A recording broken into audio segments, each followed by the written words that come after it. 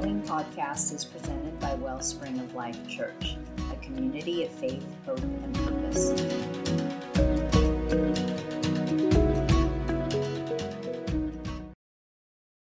If you have your Bibles, Daniel chapter 12.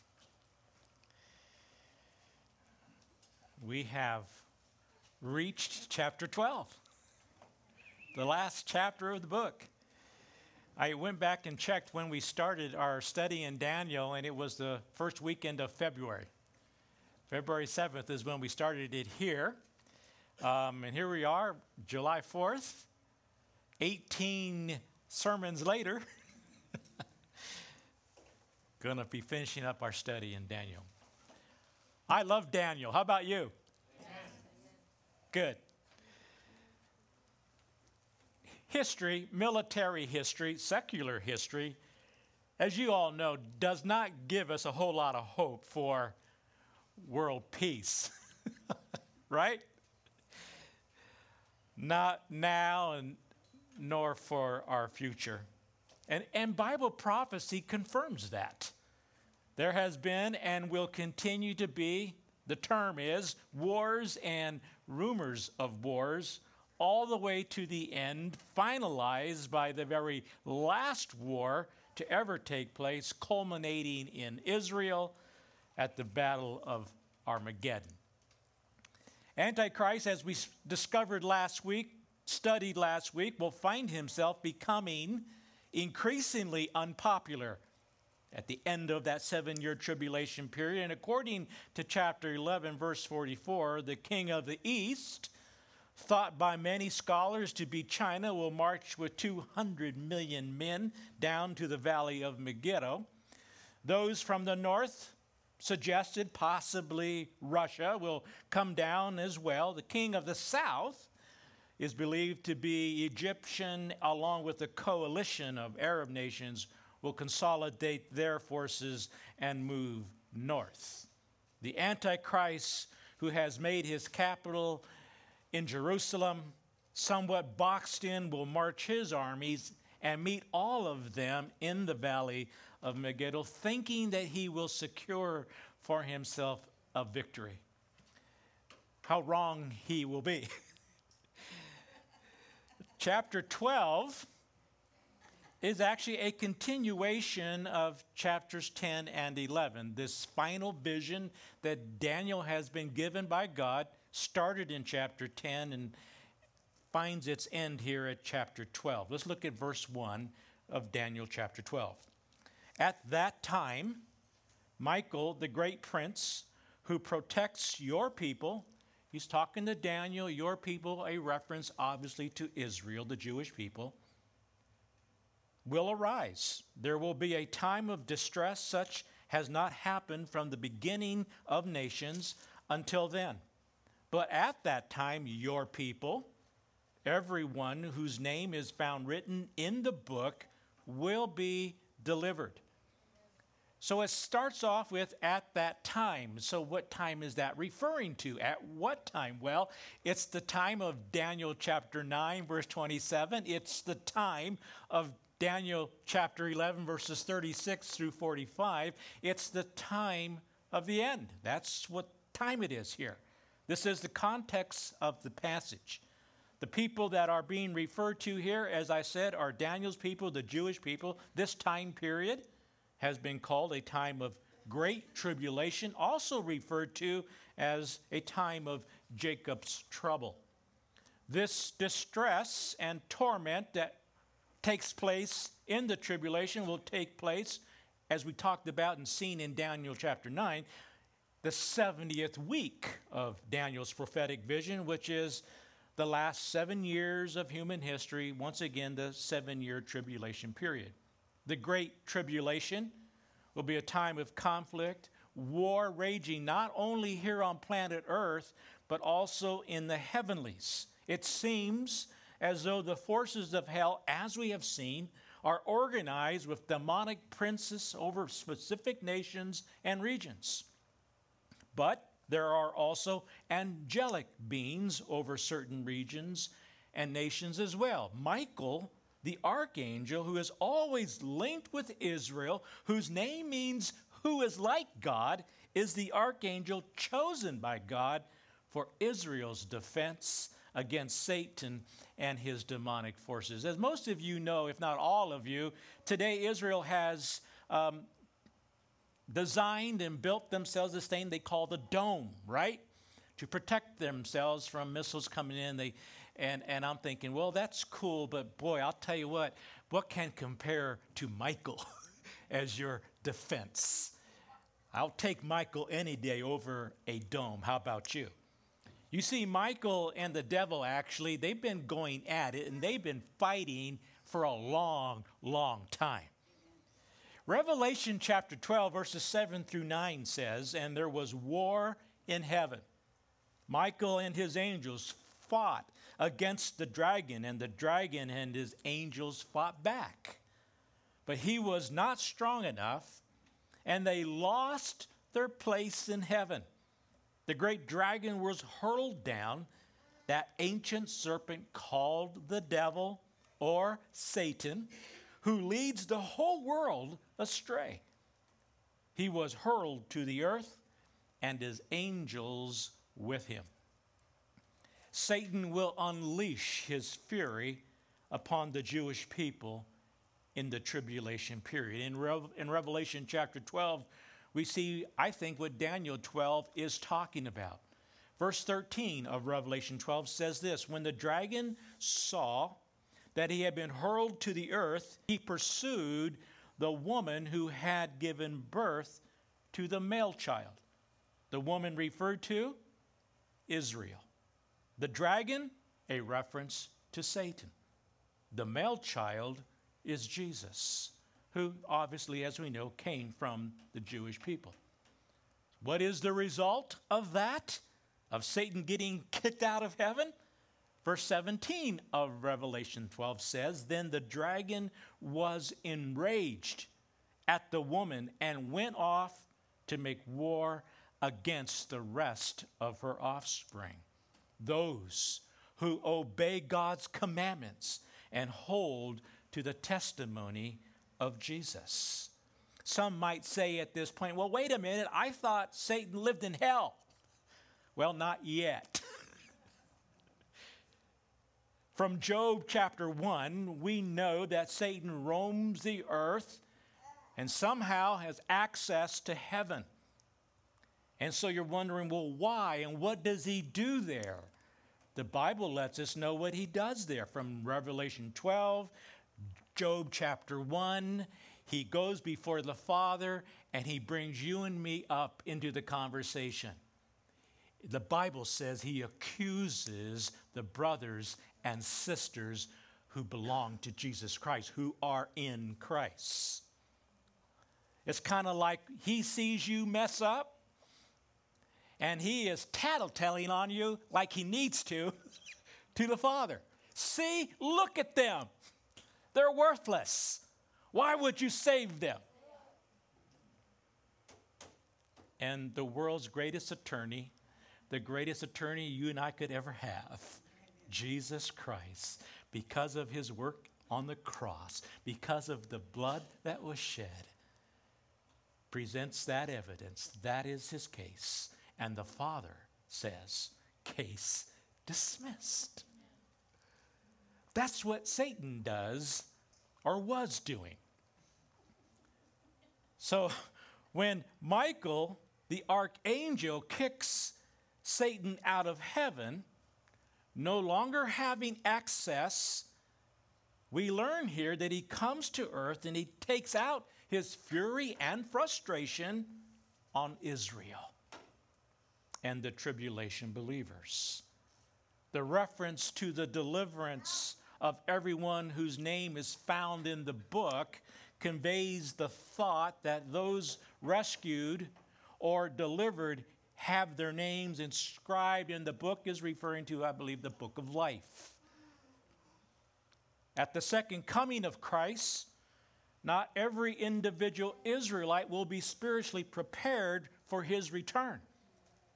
As Ezekiel chapter 20, verses 33 through 38, I think makes clear. It describes in Ezekiel 20 the purging out of the rebellious ones in Israel at the time of Jesus' return to earth and establishing of his millennial kingdom. Here's what Ezekiel 20, verse 36 says. As I judged your fathers in the desert of the land of Egypt, so I will judge you, declares the sovereign Lord. This means individual Israelites will face the righteous judgment of Christ as to their spiritual condition, whether or not they will enter the millennial kingdom. In other words, the righteous enter the kingdom, the wicked will not. This judgment has been described as that parable that Jesus told in Matthew 25, the story of the sheep and goats is describing what that is about. Verse 2. Multitudes who sleep in the dust of the earth will awake, some to everlasting life, others to shame and everlasting contempt. What a great verse that is. Think about it. Did you hear what was just referred to? Resurrection. Just got mentioned right there. You see, with Satan cast out of heaven, with horrific times taking place on earth, there's a resurrection, and if my understanding is correct, at the end of the tribulation. So 7 years into it, it's over in 7 years. We'll talk a little bit more about that, but at that point, there's a resurrection. Remember now, in chapters 10, 11, and 12, the focus directed specifically to the Jewish people. In fact, if you remember me saying chapters 2 through 7 were not written in Hebrew, they were written in Aramaic. Chapters 9 on through get written in Hebrew. So specifically, God has in mind his people, Daniel's people. So the focus here is Israel, not the church. It's Israel, Daniel's people. Chapter 20 of Revelation, I think, sheds more light on this. So here's chapter 20, verses 4 and 5 of Revelation. And I saw the souls of those who had been beheaded because of their testimony for Jesus and because of the word of God. They had not worshiped the beast. That immediately gives us a time frame, doesn't it? What period we're in at this point. They had not worshiped the beast or his image and had not received his mark on their foreheads or their hands. They came to life and reigned with Christ 1,000 years. That's referencing the millennium. The rest of the dead, hear this now, did not come to life until the 1,000 years were ended. And then it says, this is the first resurrection. Some of us are thinking, well, wait a minute, Dave, you just said that this resurrection takes place at the end of the 7-year tribulation period, and it's being referred to as the first resurrection. Then what did Christ do? Right? Wouldn't that be the first resurrection? It's a good question, a good thought.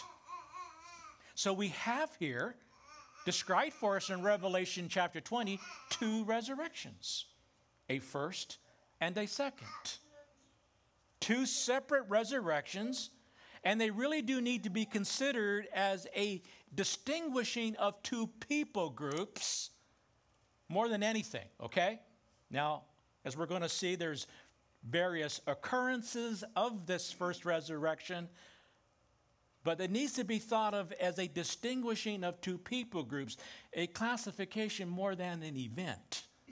Some are raised to eternal life, that's one people group, and some are raised to eternal death, a second people group. Notice with me, everybody gets raised. Some to life, some to death. We used this phrase when we did a Bible study here several years ago, the men, we did a study through Revelation, and we discovered this term, this phrase that talks about, it says, some are born twice and die once. Others are born once and die twice. Physical being born and then born again spiritually, only experiencing one death because of eternal life. The other, obviously, born once but dying twice, the actual physical death, and then a spiritual death. This first resurrection involves multiple occurrences, obviously. Christ resurrected, right? But the Bible also refers to that resurrection as the first fruits. Christ, the first fruits of the resurrection of those who would be resurrected to eternal life. And so then there is the rapture of the church, the two witnesses, the pre-millennial resurrection of the tribulation saints. All of those then fall into the category of the first resurrection. Then after the 1,000 years of peace is over, when the millennium is completed, the second resurrection takes place, when the unrighteous are resurrected. All of these, it's already determined, are lost. They have no chance whatsoever at this point of eternal life. They are lost. It is associated with judgment and not blessing. It is connected to what is known as the Great White Throne Judgment. Everybody at that judgment, once again, lost. Where they'll stand before the Lord, these people, in this second resurrection, stand before the Lord as the books of all they've ever thought, done, and said are opened. And at that time, no one's going to be able to say to the Father, hey, I deserve to be there. No, no, no, no. Their own works, their own words, and their motives are going to prove otherwise. Jesus said in John chapter 5, verse 24 and then 28 and 29, I tell you the truth. Whoever hears my word and believes him who sent me has eternal life and will not be condemned. He has crossed over from death to life. Do not be amazed at this, for a time is coming when all who are in their graves will hear his voice and come out. Those who have done good will rise to live, and those who have done evil will rise to be condemned. Verse 3. Those who are wise will shine like the brightness of the heavens, and those who lead many to righteousness like the stars forever and ever. This verse speaks to the future, I believe, tribulation saints, but it doesn't leave us out. It speaks to us as well. We, like they, are exhorted to be wise. In light of what's happening prophetically, we should be motivated to always be putting Christ on display. Amen? And in so doing, sharing the good news of Jesus Christ. Folks, we need to understand something here. Prophecy was never ever meant to just tickle our curiosity. It is meant to motivate us to activity, to service, to living for our Jesus, our God, putting him on display, making him known to the world. If you are wise, the Bible says, if you want to experience the full capacity of what God intends for you now and in the ages to come, be the only Bible that some may ever read. What the Apostle Paul referred to as living letters about Jesus. Turn people to righteousness. Turn them to Jesus Christ. And Daniel lets us know that you will shine forever. In this present world, many times believers are persecuted, misunderstood, misrepresented, suffer economically because of their spiritual priorities. and are not only overlooked but also looked down on by this world. Yet there will be a day, someday, things will be different. The decision to follow Jesus Christ and put his kingdom in first place of your life will never ever be regretted. In fact, rewarded by our Father. Some people ask the question, and maybe even more these days than ever before, I don't know, is serving Christ even worth it? With all that you've got to deal with and put up with, is it even worth it? You can cross-reference that question with Malachi chapter 3, verses 13 through 15, because that very question is being asked in Malachi. God's answer in Malachi as well, chapter 3, verse 16 on through chapter 4, is a resounding yes. In our vernacular, you betcha. Verse 4, but you, Daniel, roll up and seal the words of the scroll until the time of the end. Many will go here and there to increase knowledge. Even though Daniel did not understand the exact meaning of the times and the events of this prophetic vision, closing up and sealing the words of the scroll meant that it was to be kept safe and preserved. But just as we saw back in chapter 8, verse 26, this admonition to do so concerned the preservation of the document, not its being kept a secret.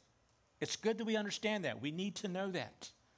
God's word will be preserved one way or another, as we have seen here in 2021, right? It is still with us. We still have the book of Daniel. It still speaks. It's been preserved. And the reason God tells Daniel to do that so that it would be around and available for folks like you and I who will need its information in the days in which we are living and in the days that are ahead. And so that's why Daniel is told that the book of Daniel is evidence of that fact. It's been 2,500 years or so since it has been written.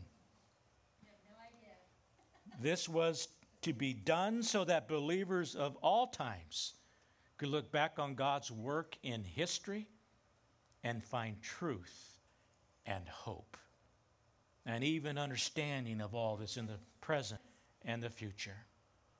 At the end times, because the whole book will not be fully understood, but it's getting that way as we move closer and closer toward the end of human history.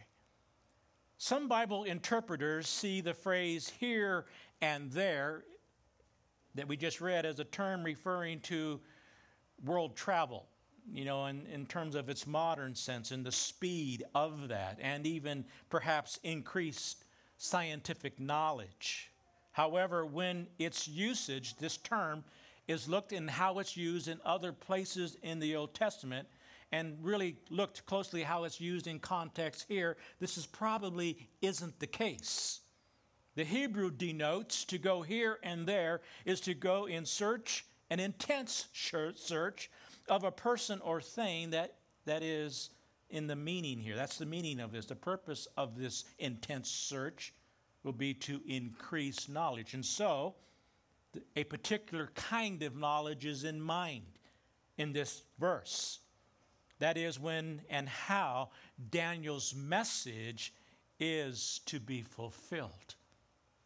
As the time of fulfillment draws nearer, the Bible is saying the wise will seek to comprehend these prophecies. Did you just hear that?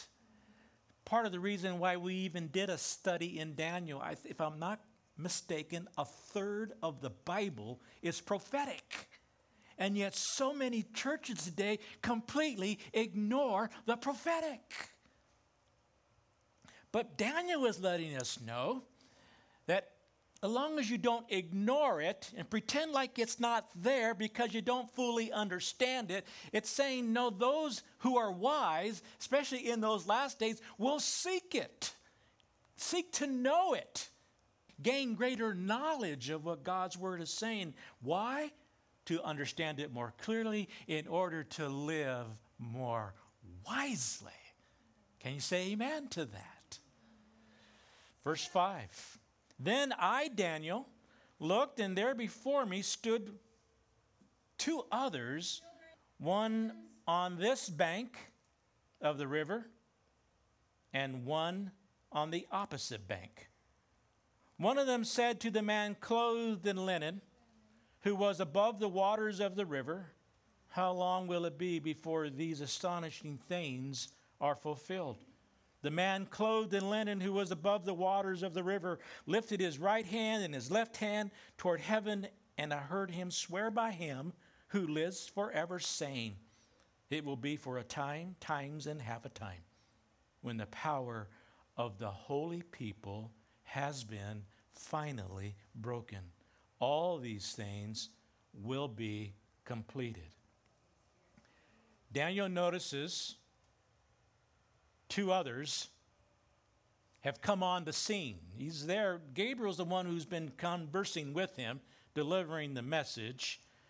But now he notices two others, one standing with him and Gabriel on his side of the river, the Tigris River, and one on the other who is standing in midair above the river, clothed in linen. The awesome person Daniel had seen back in chapter 10, verses 5 and 6, whom I happen to believe to be Jesus Christ. So we have Gabriel and the angel who is on Daniel's side of the river and Jesus on the other side, just sort of hovering above the water. And one of the angels asks, how long will these astonishing events last once they started? Please notice the question is not, how long will it be before these things take place? The question is, how long will they continue once they have begun to happen?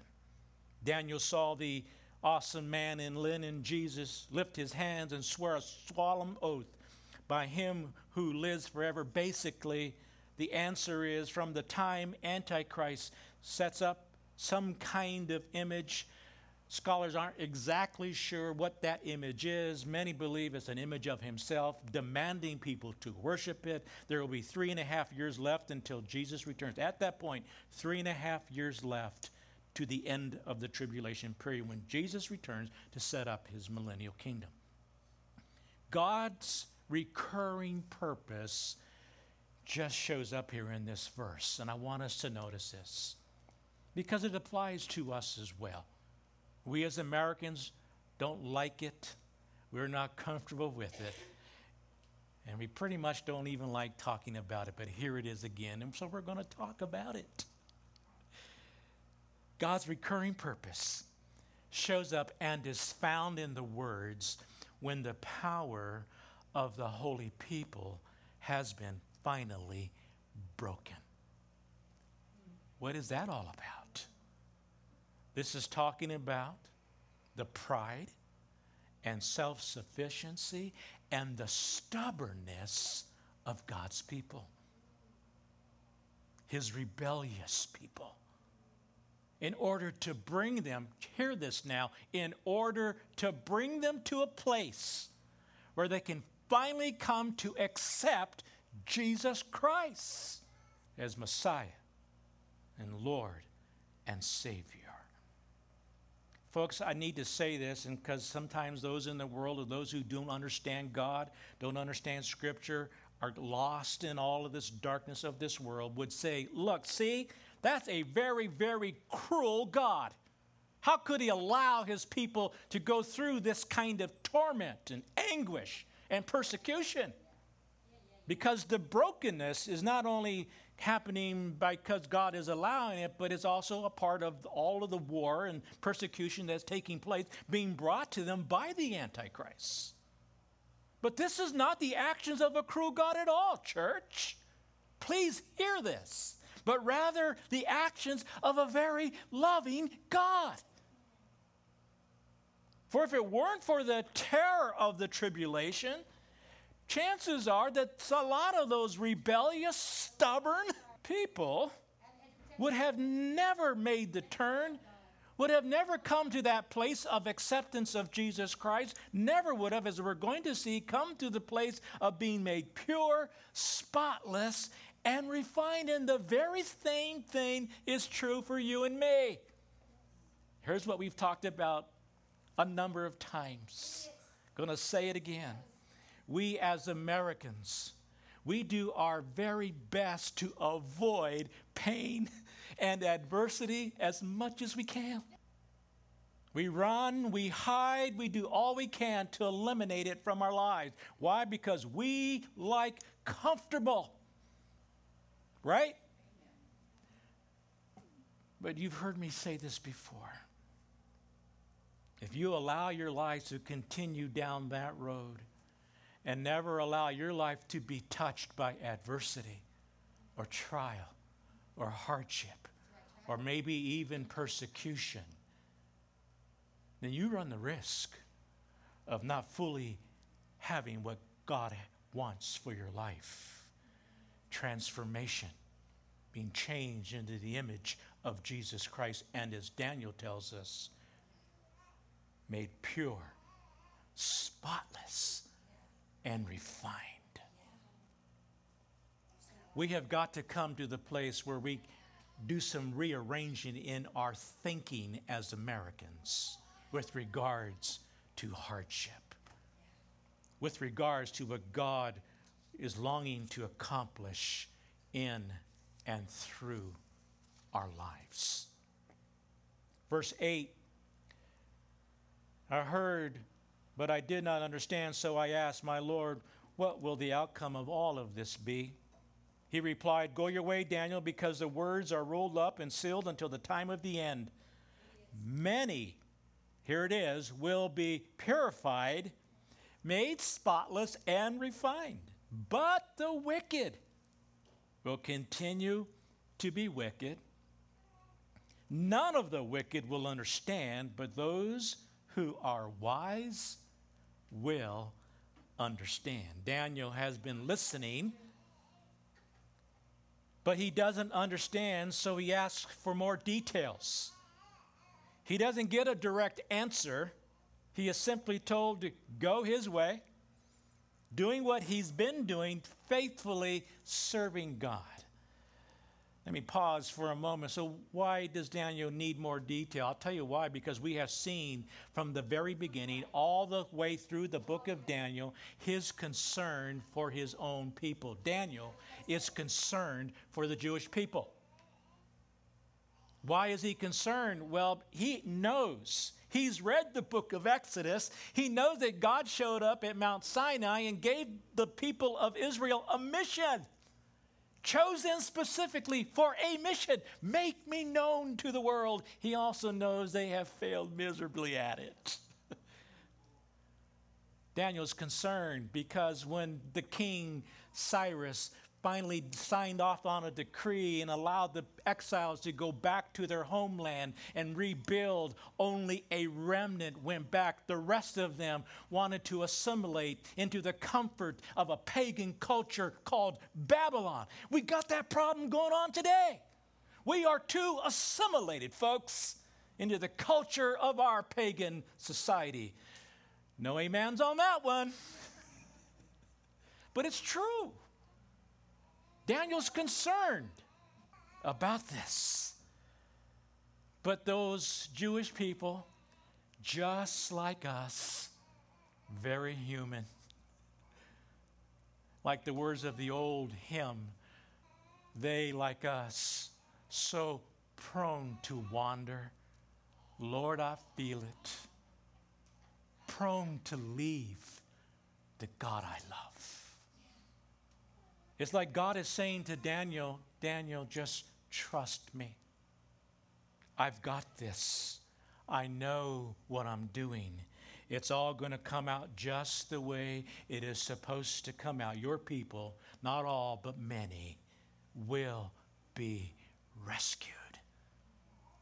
And I can hear Daniel saying, hallelujah. Thank you, Lord. The result of all of that, purified, made spotless, and refined. It's like God saying to us, as he's saying to Daniel to us, you will know what you need to know when you need to know it. Just stay connected to me.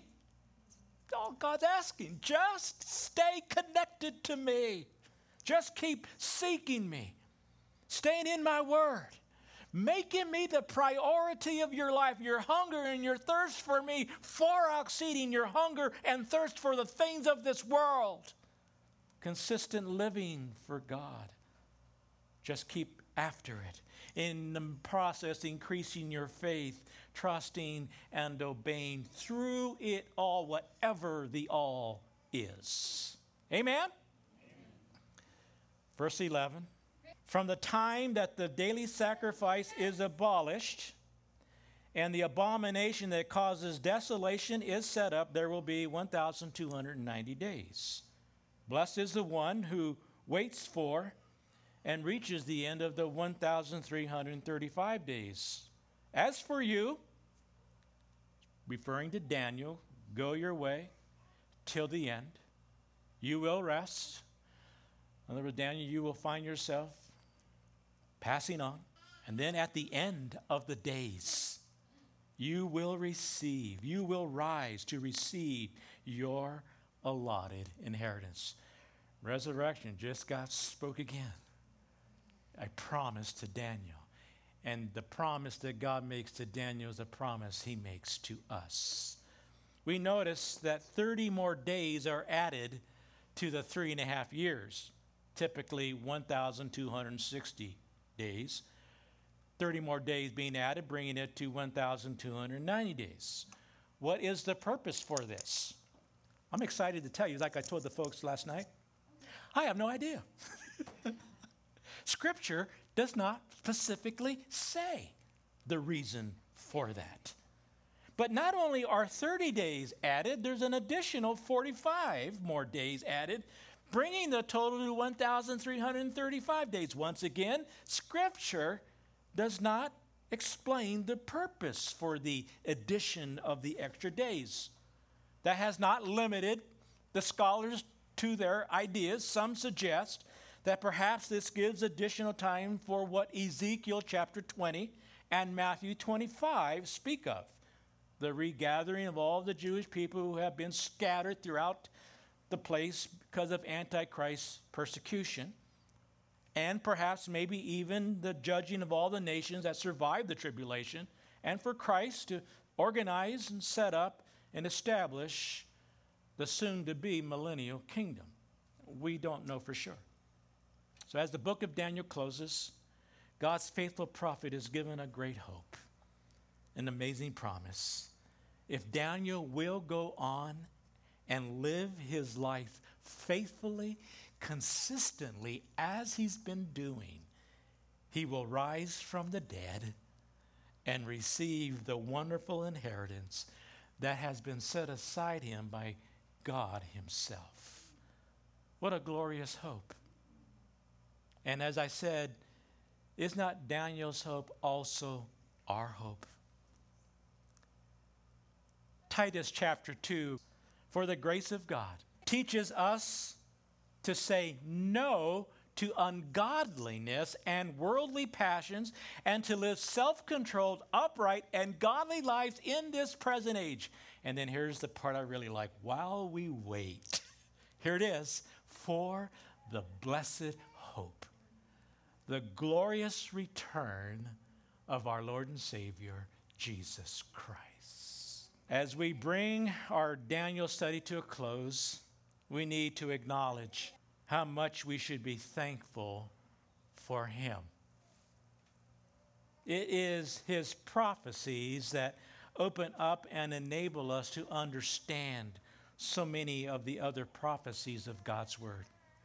In fact, In case you weren't aware of it, over 70 passages from the book of Daniel are quoted or referred to in the New Testament, 70 of them. Much of the book of Revelation would be unclear without the prophecies of Daniel to help us understand.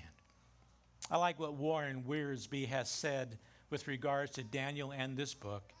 He says, we today are able to study prophecy because Daniel was faithful in his day. Who in this world is relying upon your faithfulness, upon your faithful witness of Christ, whom will rescue them from eternal death and deliver them into eternal life. Out of darkness into light, out of death into life. Who is relying upon you and your consistent living for Jesus and your faithfulness unto him? Lord, we've come to you and we ask that you help us live for you, Lord, and not for ourselves. Everyone in this room would have to be, in all honesty and transparency, would have to admit far too often we make this life about us rather than God. We put so many other things in front of you, God. And we have been so clever and we have become so good at reasoning it all out and making excuses and finding ways to rationalize how we are living our lives and thinking that everything is okay. God, I pray that Holy Spirit, you would come and turn your light on in our hearts. Search us, O God,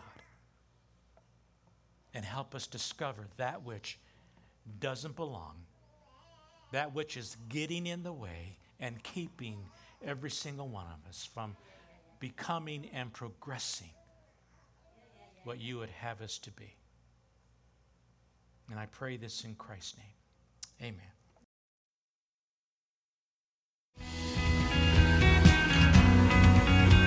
Thank you for listening to this message by Wellspring of Life Church in Western Colorado. If you'd like to learn more about our community, please visit wellspringoflifechurch.com. So I will lift up my eyes.